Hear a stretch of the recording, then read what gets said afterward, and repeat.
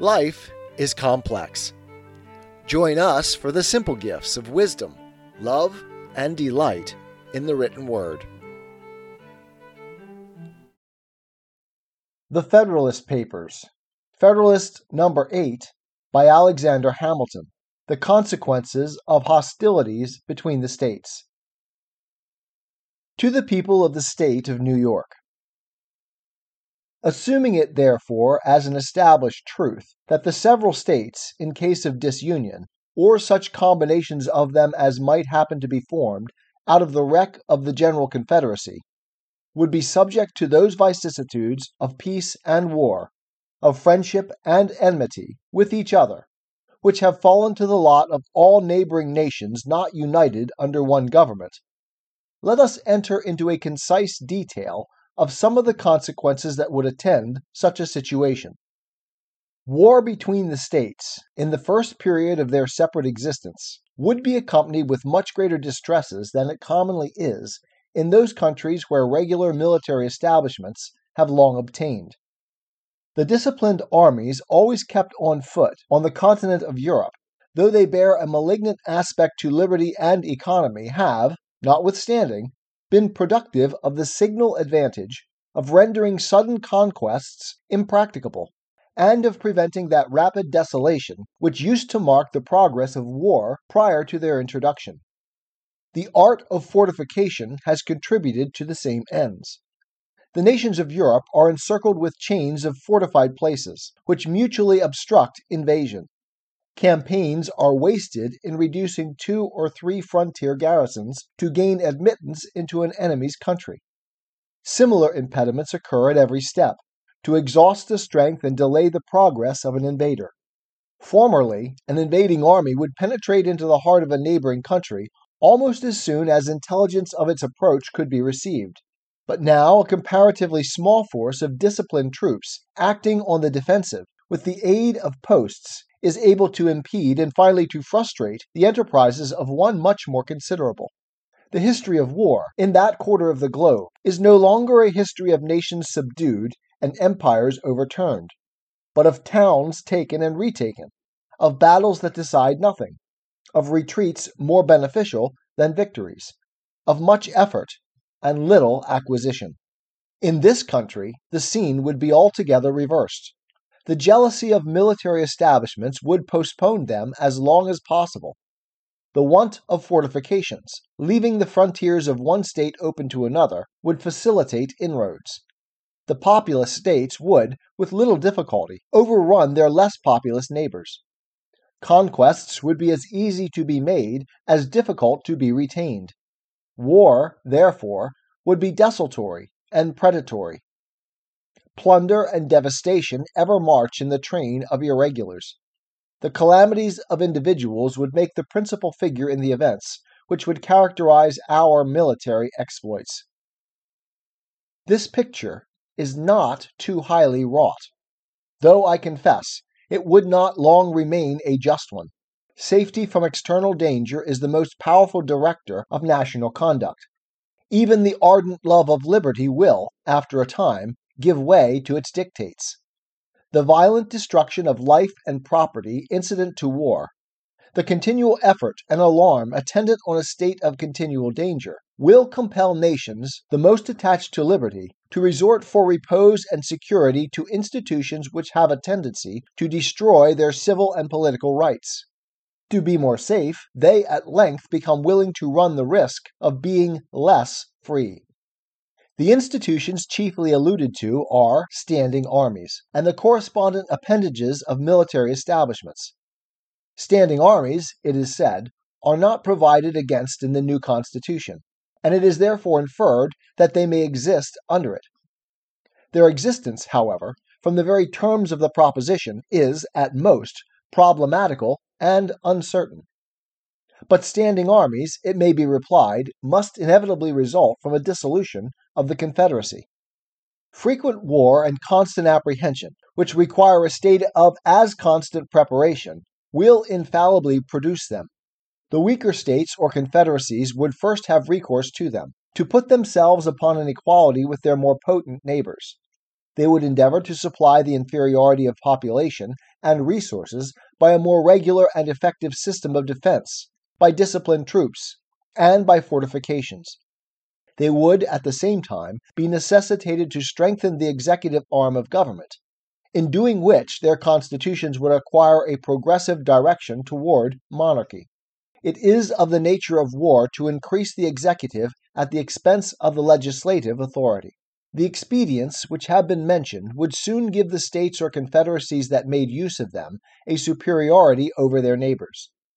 Small states, or states of less natural strength, under vigorous governments, and with the assistance of disciplined armies, have often triumphed over large states, or states of greater natural strength, which have been destitute of these advantages. Neither the pride nor the safety of the more important states or confederacies would permit them long to submit to this mortifying and adventitious superiority. They would quickly resort to means similar to those by which it had been effected, to reinstate themselves in their lost preeminence.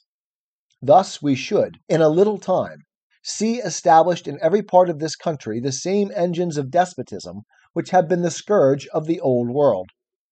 This, at least, would be the natural course of things, and our reasonings will be the more likely to be just, in proportion as they are accommodated to this standard.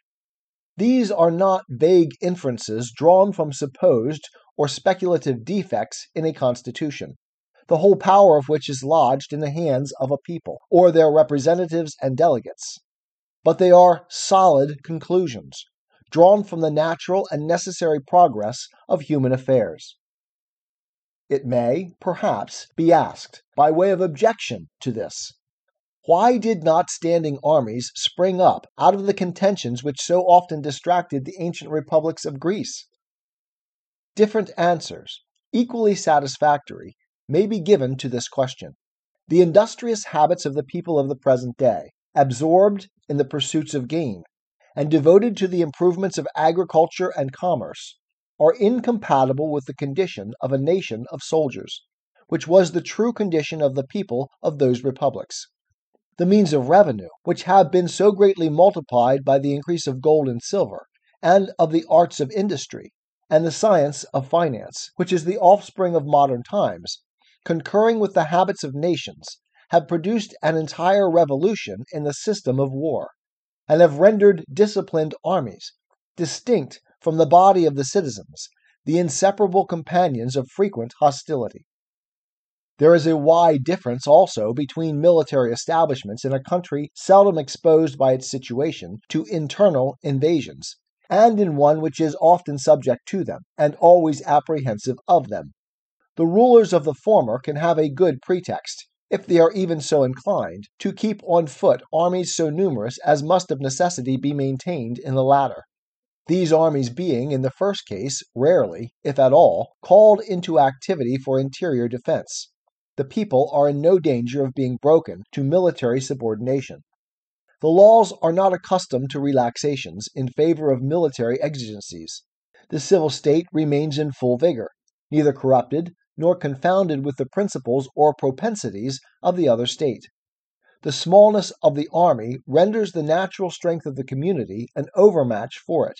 Not habituated to look up to the military power for protection, or to submit to its oppressions, neither love nor fear the soldiery. They view them with a spirit of jealous acquiescence in a necessary evil, and stand ready to resist a power which they suppose may be exerted to the prejudice of their rights.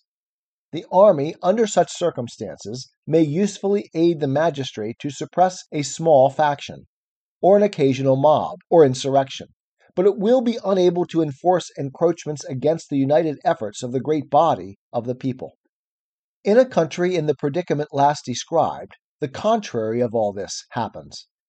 The perpetual menacings of danger oblige the government to be always prepared to repel it. Its armies must be numerous enough for instant defense. The continual necessity for their services enhances the importance of the soldier, and proportionably degrades the condition of the citizen. The military state becomes elevated above the civil.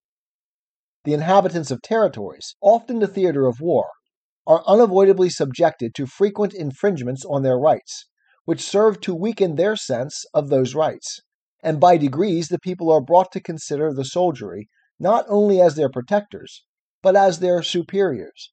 The transition from this disposition to that of considering them masters is neither remote nor difficult, but it is very difficult to prevail upon a people under such impressions to make a bold or effectual resistance to usurpations supported by the military power. The kingdom of Great Britain falls within the first description. An insular situation, and a powerful marine, guarding it in a great measure against the possibility of foreign invasion, supersede the necessity of a numerous army within the kingdom. A sufficient force to make head against a sudden descent, till the militia could have time to rally and embody, is all that has been deemed requisite. No motive of national policy has demanded, nor would public opinion have tolerated, a larger number of troops upon its domestic establishment. There has been, for a long time past, little room for the operation of the other causes which have been enumerated as the consequences of internal war.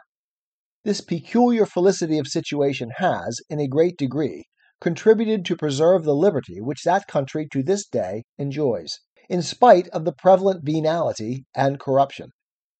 If, on the contrary, Britain had been situated on the continent, and had been compelled, as she would have been, by that situation, to make her military establishments at home coextensive with those of the other great powers of Europe, she, like them, would in all probability be, at this day, a victim to the absolute power of a single man.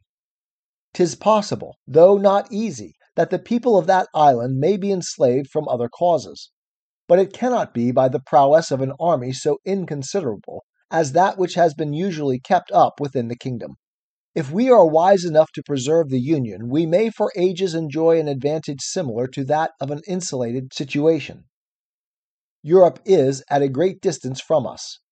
Her colonies in our vicinity will be likely to continue too much disproportioned in strength to be able to give us any dangerous annoyance. Extensive military establishments cannot, in this position, be necessary to our security.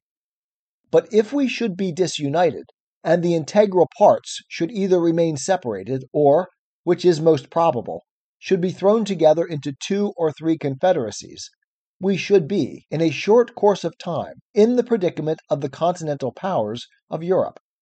Our liberties would be a prey to the means of defending ourselves against the ambition and jealousy of each other.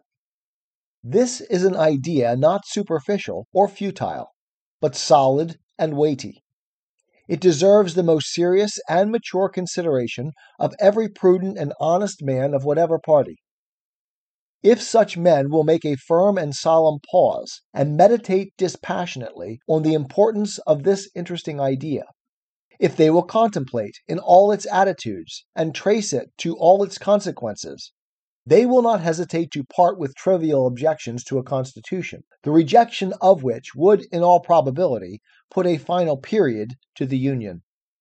The airy phantoms that flit before the distempered imaginations of some of its adversaries would quickly give place to the more substantial forms of dangers, real, certain, and formidable. Publius. 'Tis the gift to be simple. 'Tis the gift to be free. 'Tis the gift to come down where we ought to be. And when we find ourselves in the place just right, 'twill be in the valley of love and delight. When true simplicity is gained, to bow and to bend, we will not be ashamed. To turn will be our delight, till by turning, we come round right.